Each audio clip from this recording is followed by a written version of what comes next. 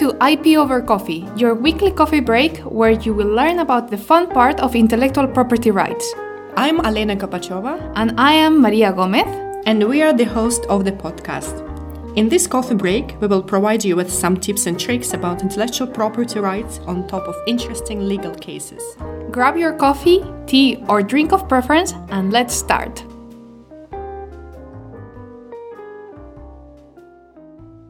Hello, Maria. How are you today?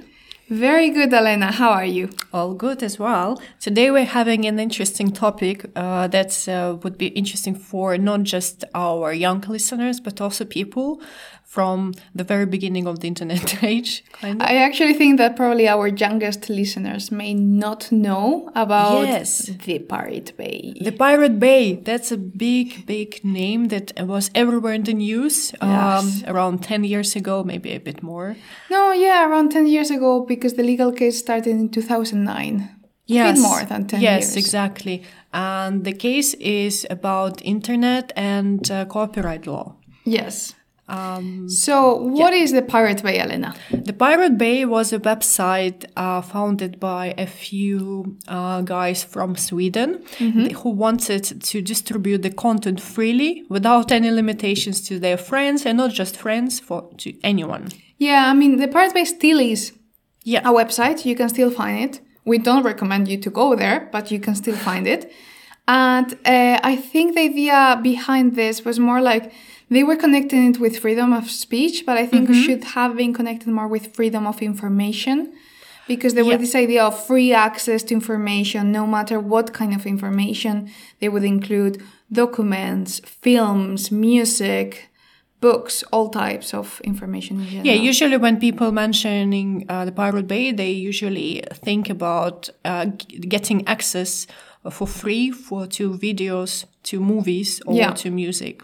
Yes, because it was used for that mainly. Before the Pirate Bay, there were other peer-to-peer platforms. So they connect different people online that they would share music. That was before, like Napster. But the Pirate Bay had a very specific thing, is that they allowed with this torrent software that you will download your software and you will look for these torrents that will find these files in pieces in different computers.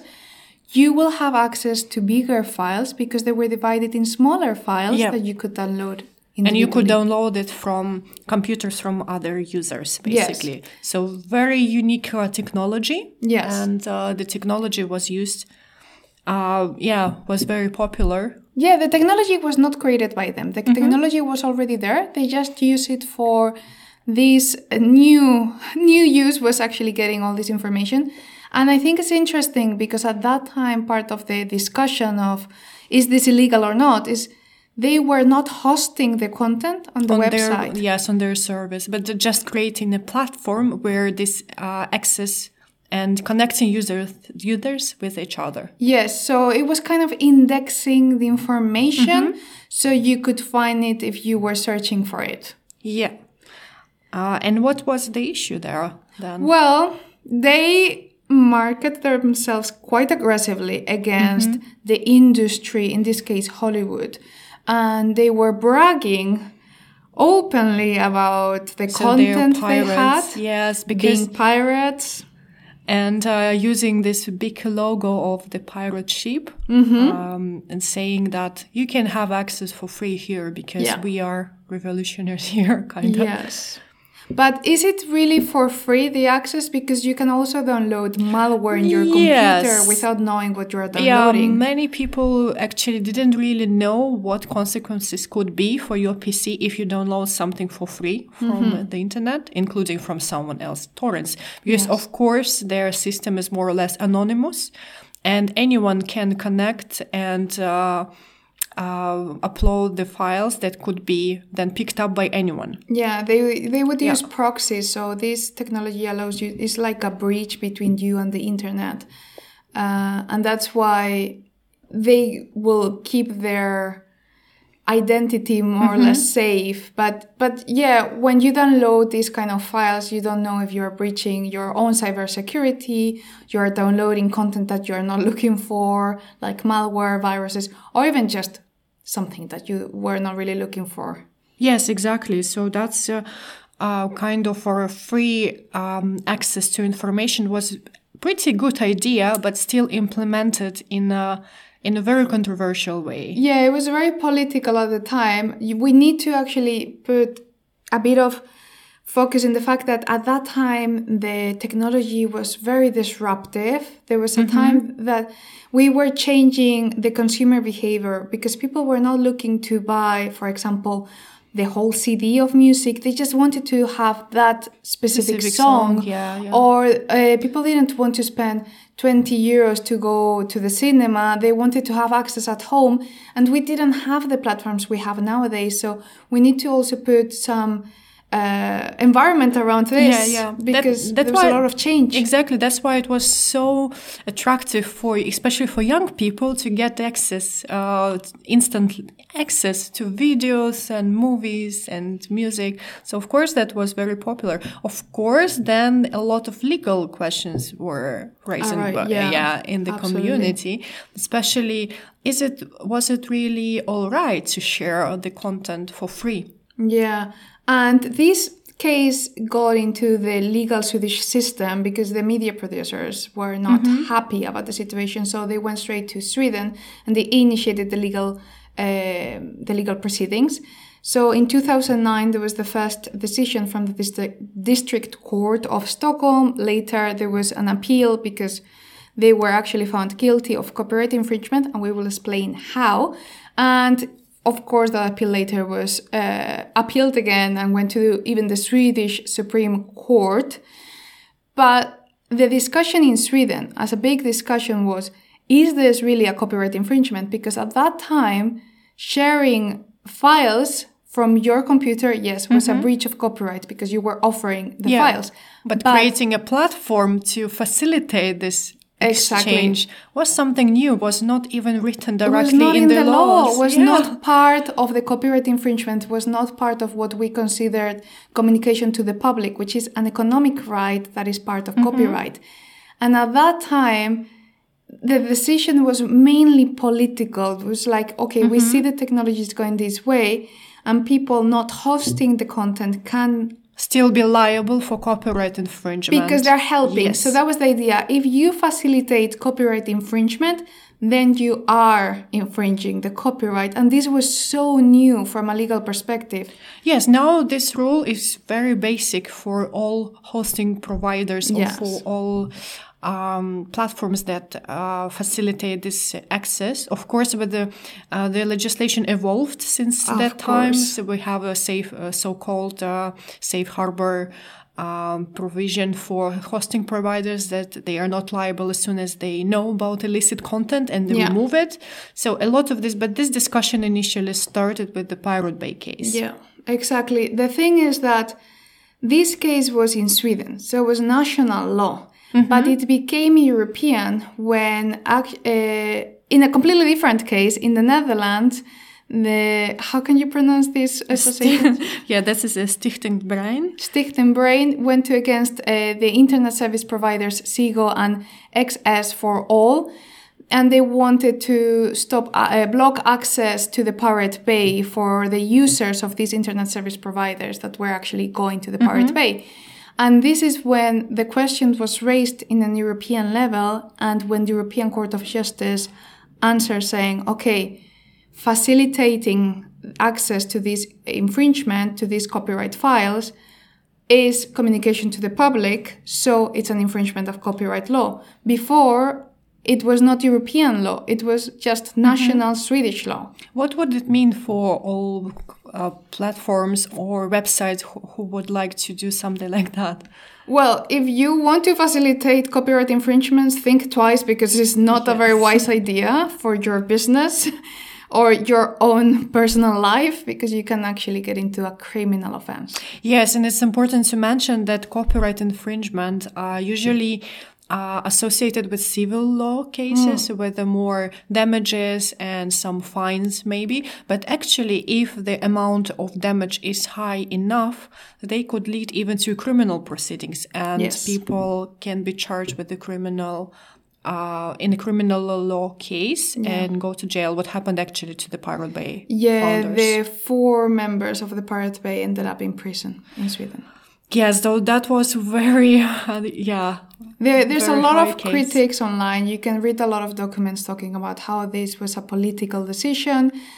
But we must mention, and I think it's interesting to mention, that the Pirate Bay brought into the picture of copyright protection the users, the point of view of the consumers of the copyright products. Because before that, it was industry, legal, the government, the parliament, and creators as part of the industry, and the users were never a stakeholder in the discussion. And now they are.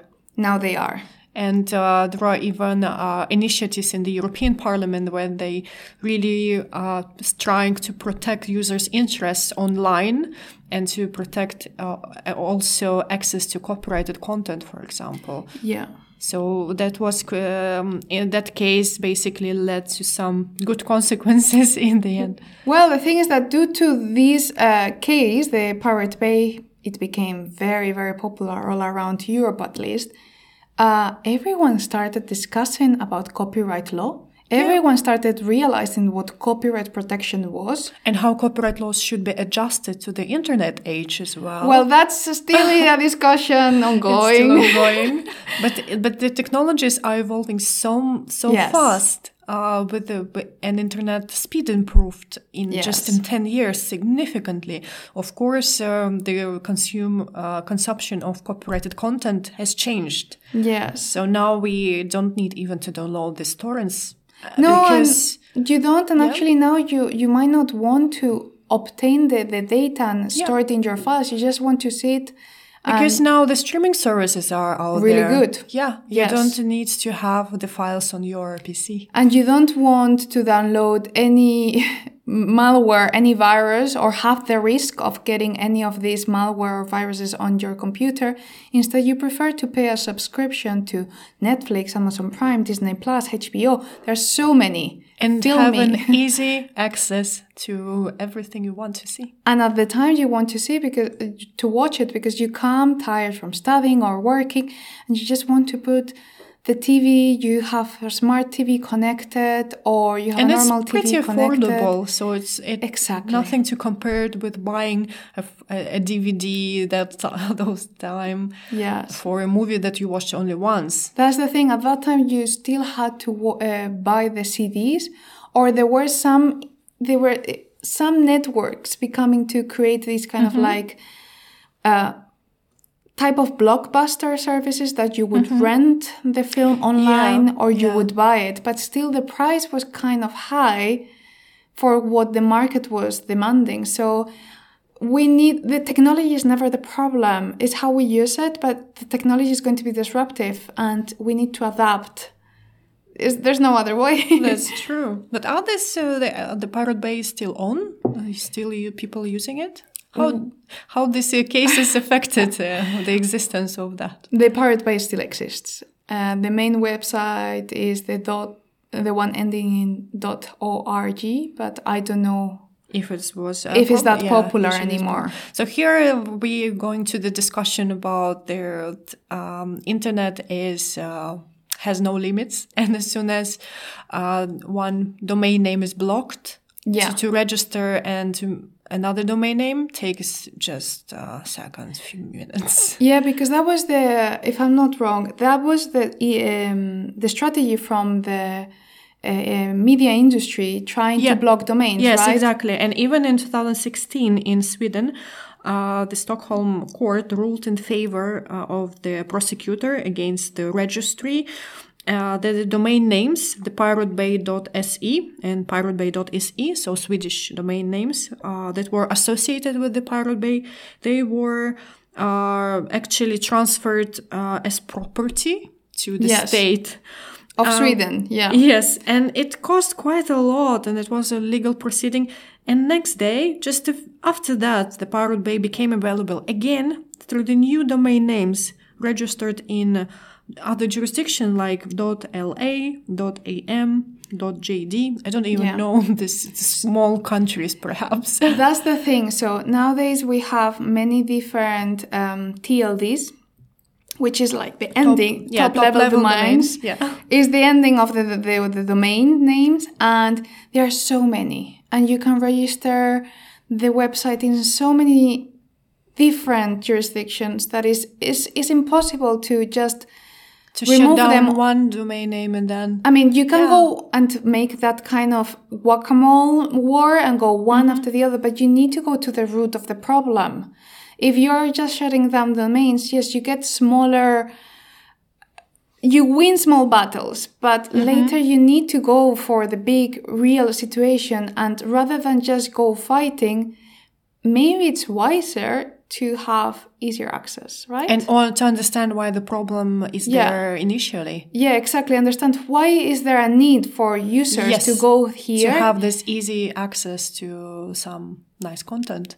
And actually in the Netherlands, there was another interesting court decision 1 year ago that Lelystad court ruled that the hosting providers must block their Pirate Bay proxy and mirror websites. What is interesting about this decision... What is a mirror website? Because we haven't explained, because maybe someone is listening and they don't know what a mirror website is. Yeah, the mirror website is basically the website copying all the content from the initial one, but hosted on a different, associated with a different domain name. Yeah, so it's a copy-paste, but with a different name. Yes, and maybe hosted even with the same infrastructure. But on the internet, everything can be arranged very easily and moved from country to country with more, I would say, not so strict rules. And not even countries. Some of these TLDs, so top-level domains, are not controlled by countries. Yes, controlled by private registries. Yes, and different institutions, So what's interesting about this court decision that the court granted a so-called dynamic blockade, which means that the Stichting Brein, again, our party here, protecting copyright owners, they can request updates to this list and add new domains as soon as they become available. So basically not going through this legal proceeding again and spending more money and time, but to simply add this new popping up domain names to block them. So that's kind of decision that could help. That's like one court order for taking them down all. One for all. For all in the future as well. Yeah. I think it's quite unique practice. It's very unique and recent. Yes, it was last year. Right? Last year, 2020. Yeah. So let's see how it will work. But still, as we mentioned, the main idea is here to understand why there is such a need to access the content. And here we can jump into the tips. The tips and tricks. Yes, let's go to the tips. Great. So one of the tips that we have actually mentioned during the episode, and we think is really, really important, is understand that the technology is not the problem, but it's how we use it. Yeah. So don't blame the technology, because this has happened sometimes in these endless discussions in the European Parliament. To block the torrent technology. Not only block, or we should fight against 3D printing, we should fight. No, the technology is not the problem, it's how you use it.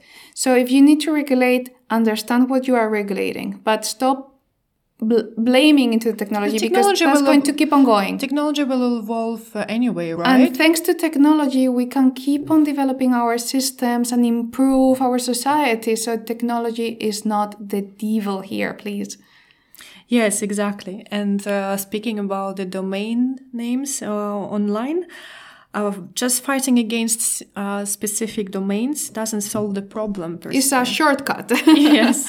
It might stop some illegal use, but to solve the problem, you need to go to the root and to understand how you can make your content attractive, for example. So users would think...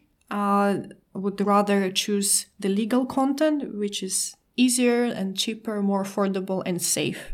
Yes, because we have to consider that this illegal content is not that cheap if it can destroy your computer because you got a virus inside or malware. Because you're always risking. You don't know where you're downloading it from. So it's rather better to have good amount of legal content available, accessible, and for an affordable price. So I think right now we are in the correct path.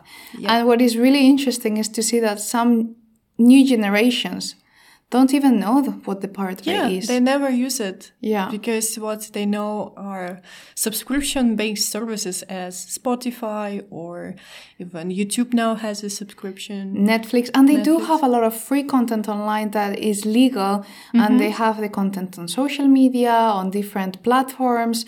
So it's interesting to if you're a content creator and you want your content to be legally used, then go for the legal platforms, use them for your benefit, and make it accessible for your users. Yeah. They can find you.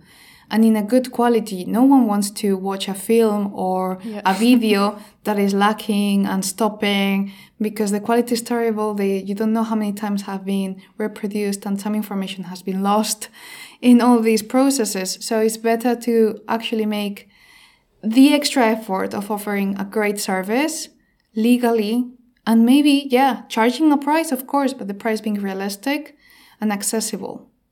Yes, I totally agree here with you. And we will talk more about protecting creators' rights in our future episodes. And here we would like to thank you for your attention. And we hope you have enjoyed the episode. Thank you for listening to this episode. We share our notes on our website, ipovercoffee.com. Check it out if you want to learn more. You can also find us on Twitter, Facebook, and Instagram as ipovercoffee. By the way, this podcast gives general information and cannot be considered as legal advice. Did you like this episode? Please subscribe and leave your feedback. We would love to hear from you. New episode next Monday.